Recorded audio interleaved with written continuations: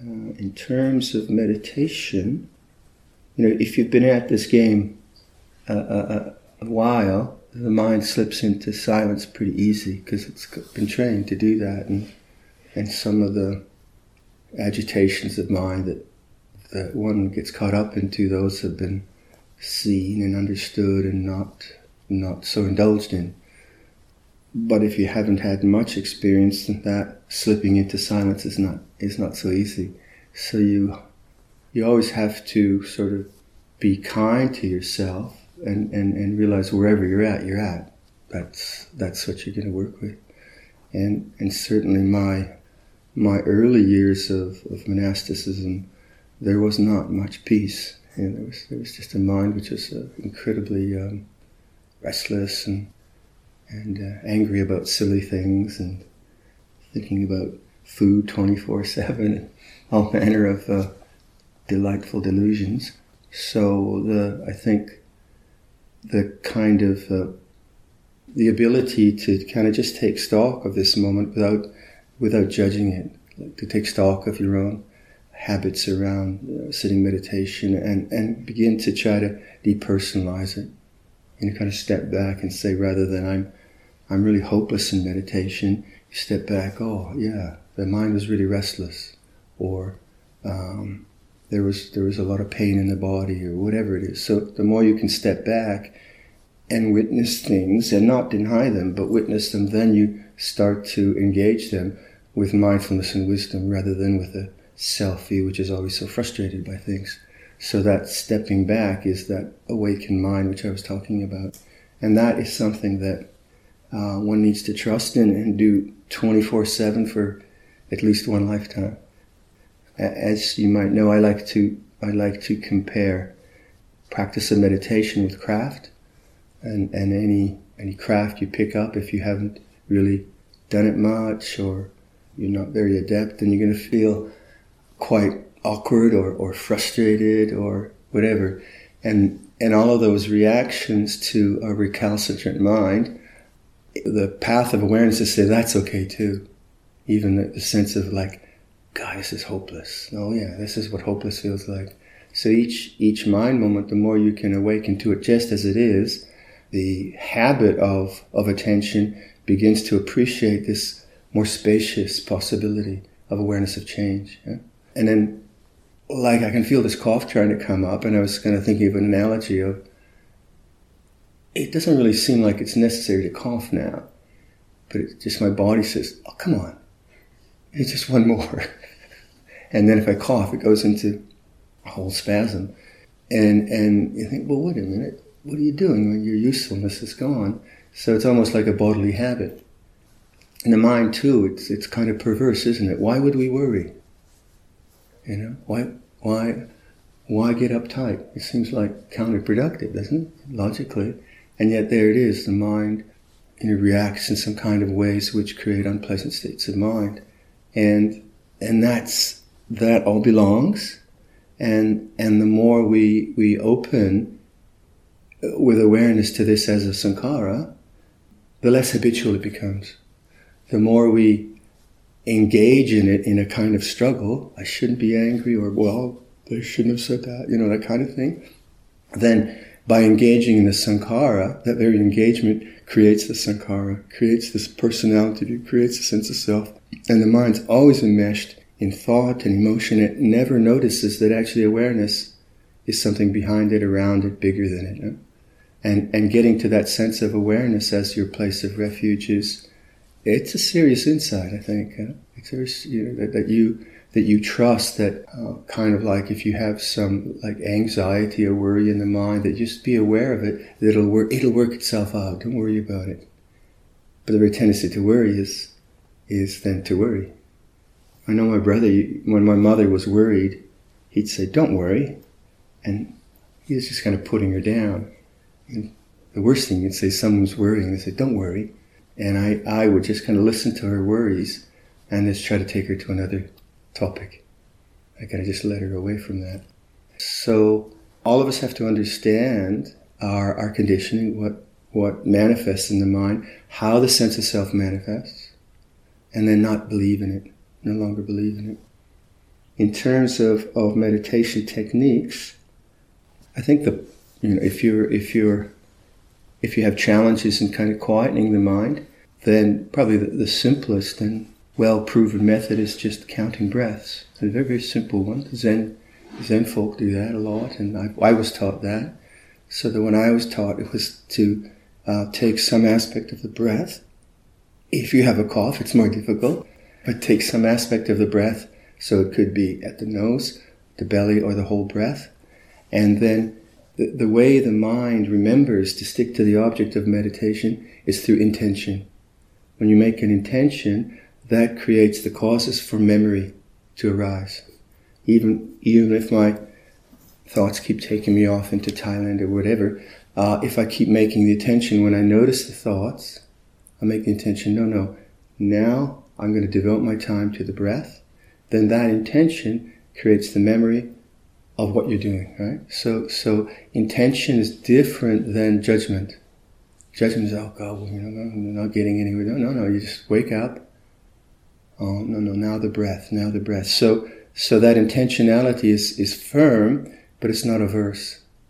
It's not saying you can't think or whatever. It's just saying, no, now your priority is the object of awareness. No, priority. And you have to keep, it's like sharpening a chisel. You try to sharpen a chisel and get it to a sort of highly polished. Crawford was showing me how he sharpens chisel. I think neurochemical was too, and man, he can get a polish on that thing. It's like a mirror. You can shave with it. And just watching him, he just grinds away until he gets it right. And that ability to just be with your meditation object, and if you're sitting, you're falling asleep, okay, that's what I'm working with. If you're sitting, you think, what the hell am I doing here? I want to go for a walk. That's your object, and that's the hindrance. And you keep returning with this kind of firm determination. No, this is my priority. So it's like prioritizing your attention rather than demanding that you don't have anything else coming up into the mind. Just gently. So if you say try something very obvious like counting, so the way I do it, I have done it, say, is to count 1 at the end of each out-breath, 2 out-breath. And that's a very simple method that you have to keep track. And lo and behold, you get at, was it 6 or 5? And your mind's wandered off, you don't know. Then you start again. Little punishment there now. Slap on the wrist. You start again, and then that starting again kind of gives you more impetus to, okay, I want to stay with this. I want to get to 10. Now, you can misuse that and get kind of crazy determined, and but it's quite a skillful method. And if you remember, what we're doing is just learning to try to be present for 10 breaths. That's all. Not get rid of thought, not attain anything, just be present, breath by breath. Then that little method helps a lot, actually. And then after a while, if your mind gets settled, you find that you don't really need to do that. So in the chanting that we do in the mornings, we say, secluded from sensual pleasures, secluded from unwholesome states, initial and subsequent application of thought. Right? So what is that saying? It's saying like the dullness or the aversion or that, we know that and we don't go there. So that's a big job. That's a big job to the fantasies that are in mind or the plans. We are aloof from that. So they come, but no, we're not picking them up anymore. So aloof from sensual pleasures. And I think the sensual pleasures that I get on a retreat is making stuff. I get this brilliant idea, always brilliant, of what I'm going to make. And then if I'm not careful, because it's such fun, ooh, yeah, we got a lot of maple there. We could make, and that's like a bonbon, isn't it? That's like a little mental candy. What do they call that? Yeah, mental candy or something. And so then if I'm not careful, that is pleasurable, but then the pleasure leads to rebirth. And I get this, oh God, I've built this thing 100 times. Come on, put it down. But now it's like the cough, right? Now it's like the cough coming up, and it's got the habit now of building something. That's called old age, sickness, and death. And now I have to live with that habit. And then I get averse to it, and then I try to get rid of it. But if you just have an object of awareness that you turn to as a kind of settling mind, then irrespective of these things that come up, you've got a place in your body, say in the breath, where you can say, oh, this is awareness. That's what you're trying to return to. This is awareness. Awareness feels this way. And keep training in that. So like with counting, people that I know that use a lot, quite often I have a friend who started in Zen, and he comes here a lot, and he's been a meditator for maybe 30, 40 years. And he always starts with the counting. He settles his mind with that, and then he lets go of the counting. So that's it's quite an obvious thing. It's good. In the beginning of meditation, if you don't make your intention very, very obvious, if it's kind of vague, then your mind will not have the kind of focus and firmness of, well, what am I doing now? What's the project for this half hour? What's the project for the hour? If you're thinking you want to get something, like attain to something, you get in trouble too, because then you have a sense of, you have an agenda which you're trying to achieve, but if you don't notice it, that very agenda can be filled with craving and make you actually restless. Not that we don't have a kind of vision of what the quiet mind is like. These are natural insights that we have, but the approach to that quiet mind is always present moment awareness. So you want to make it clear that the present moment is like this. Get that kind of clarity of presence. Get that really, oh yeah, it's this way. Get a feeling for that. And then can you get a meditation object which helps you to sustain that sense of presence? And the rest should take care of itself. And the rest really is more like letting go rather than acquiring. Like the things fall away. So say in that recitation or concentration that we do in the mornings, that and then secluded from sensual pleasures, secluded from unwholesome states of mind, the kind of letting go of initial and subsequent thought. So the way it works is you make an intention, which is thought. I'm going to do the breath. Right? That's thought. And then you try to apply your attention to the breath, and you keep coaching yourself. No, breath, no more table building, breath, and you keep going. And then after a while, you don't need that thought. You don't need to say that because your mind is now settled on the object. Or you find that your mind the reminders need to be less vigorous or less severe or less often. So in the beginning, you might say that beautiful example that Luang Por Sumedho gives when he talks about his first year of meditation, that his mind was so hyperactive that he just had to say, let go, let go, let go, let go, let go, let go. He just had to fill his mind with this mantra of letting go, until, kind of staying in the present moment. So sometimes you have to just remind yourself a lot, just the breath. And it's very boring. It's quite frustrating. It's not like, sometimes it's boring. It's not like creative, right? But it's more like if you think about production in craft, if someone is making, if you look at a carpet weaver, some of the carpets, the knotted carpets that you see from Afghanistan, or you got kids or women or men who are knotting this thing. One person usually is, the way I've seen it, one person gives the count for the knots and colors that they do, sometimes even in a kind of sing-song way, and then the other person is doing it. It's very interesting. But to produce this is a knotted carpet, right? And that one is 100 years old. That comes from Delhi. Now, each of those things is like a little knot. And that's the idea of producing a product which requires tremendous patience. So you can get the idea, oh yeah, carpets, I get that. Whenever I see something nice, I think, oh, I'd like to learn how to do that. But then when I get in the production side, then it's tougher. Oh, okay, I know the technique now. Oh, I have to do this for 4 years before it's finished. And that kind of productive part of that kind of comes in meditation too, that you keep applying attention in a very kind of rigorous way, not in a forced way.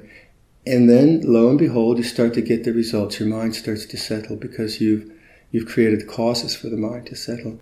And once it settles and you understand the hindrances, you become much more adept at when the hindrances arise, you don't go there. You just know how to do them. So, like on a retreat, we create an atmosphere where we do a hell of a lot of meditation, actually. It's kind of a lot of hours. So if you're not used to so many hours of meditation, it's good to try to kind of build up. So you take this session in the afternoon and say, okay, I can do that. I can do 3 hours. And then you have the evening puja, and then you might say in the morning, well, I've got some time. Just see if I can do an hour's walking. And then the restless mind will think, oh, enough already. But then you kind of like to push yourself a bit. How can I put more hours of this formal practice in? Physically, please do take care of your bodies. Don't get a cough. Not good for you. But also exercise. And if you're finding that your knees are getting stressed, use a chair. Switch the posture. Because to do a long retreat, it's if your body's not used to it, it's not that easy. So go for a good walk and get exercise, get some fresh air. If you're finding like the meditation just isn't working, then just go for a walk. Rather than try to find the difference between pushing yourself always or just never pushing yourself, right? And then knowing, well, actually this, I was talking to someone who's experiencing sleepiness, right? And for instance, say if I got sleepy in the afternoons, and I found that when I was practicing on my own, I'd try to sit after our, like in Thailand, after the meal, which was kind of finished at 9 o'clock, and then I could be nodding for a couple of hours and not get out of it. And yet if I just took a rest for 20 minutes, did a kind of power nap, then I'd have brightness all the way through. So there's a sort of wisdom there of, okay, what is it now in the way I'm making intention? Is it skillful or unskillful? Am I pushing myself too much? Or am I just like every time I feel restless, I'm getting up and going? And those are things that we have to discover by ourselves. So if you think about like an hour sitting, we set the clock for an hour. So if I'm here, I set the clock. And if my body starts to hurt, let's say after 50 minutes, then I want to cheat. But every time I could ring the bell. I've got power. So, and I watch that. No, this is the way it is now. And then because I usually don't do that unless I really, really have to, then I can see the restlessness that pain creates. So it becomes a way of understanding, it's just discomfort. Discomfort is this way. And I take it through for the hour meditation. So these chunks of time that we designate, that's a pretty good way of observing your mind. It's a chunk of time which is sort of not being run by you, as it were. When I started meditation, if I would have moved away from the meditation every time I felt uncomfortable, I wouldn't get 5 minutes in, right? So being in Thailand and sitting in those hot meditation halls, I just had to learn how to be with discomfort and heat. And that wasn't even a meditative process, it was a survival process. Just like that. But that was good, just to kind of be there and not understand the language and feel the concrete and feel the heat and feel totally useless, really just. And constantly, Lompa Suri Lompa Cha, this is what useless feels like.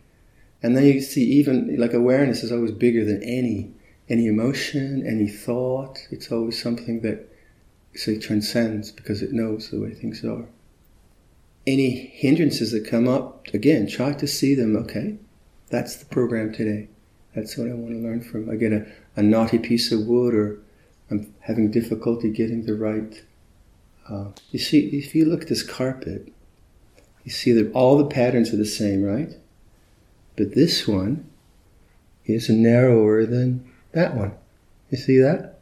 So that means that they whacked it harder here, and whacked, because they beat the carpet. I have nothing to do, so I always look at this carpet. So this is narrower than that, right? So if I take that, just a bit, but quite a bit, right? From there to there. So it's quite a bit, that much wider. So what they're doing is when they knot the rug, each line, then they take the beater and they whack it down, right? So I think, here's my theory, she was angry here. She was angry at her husband. And she's much more cool here. So the kind of stuff we experience in our craft, it's not always the same. Each meditation is different. So sometimes you'll come into a meditation where you get a memory of something that was unfair. They just pop into your mind, and then you can see your mind kind of going there, and they say, oh yeah, this is what rage feels like. I'm exaggerating. And then back to the object of meditation. So the object of meditation becomes your go-to place again and again and again. I know this carpet quite well. I know this one too. Anyway, some thoughts for reflection. Andamayam Dhammakataya Sadhu Karam Dharamase Sadhu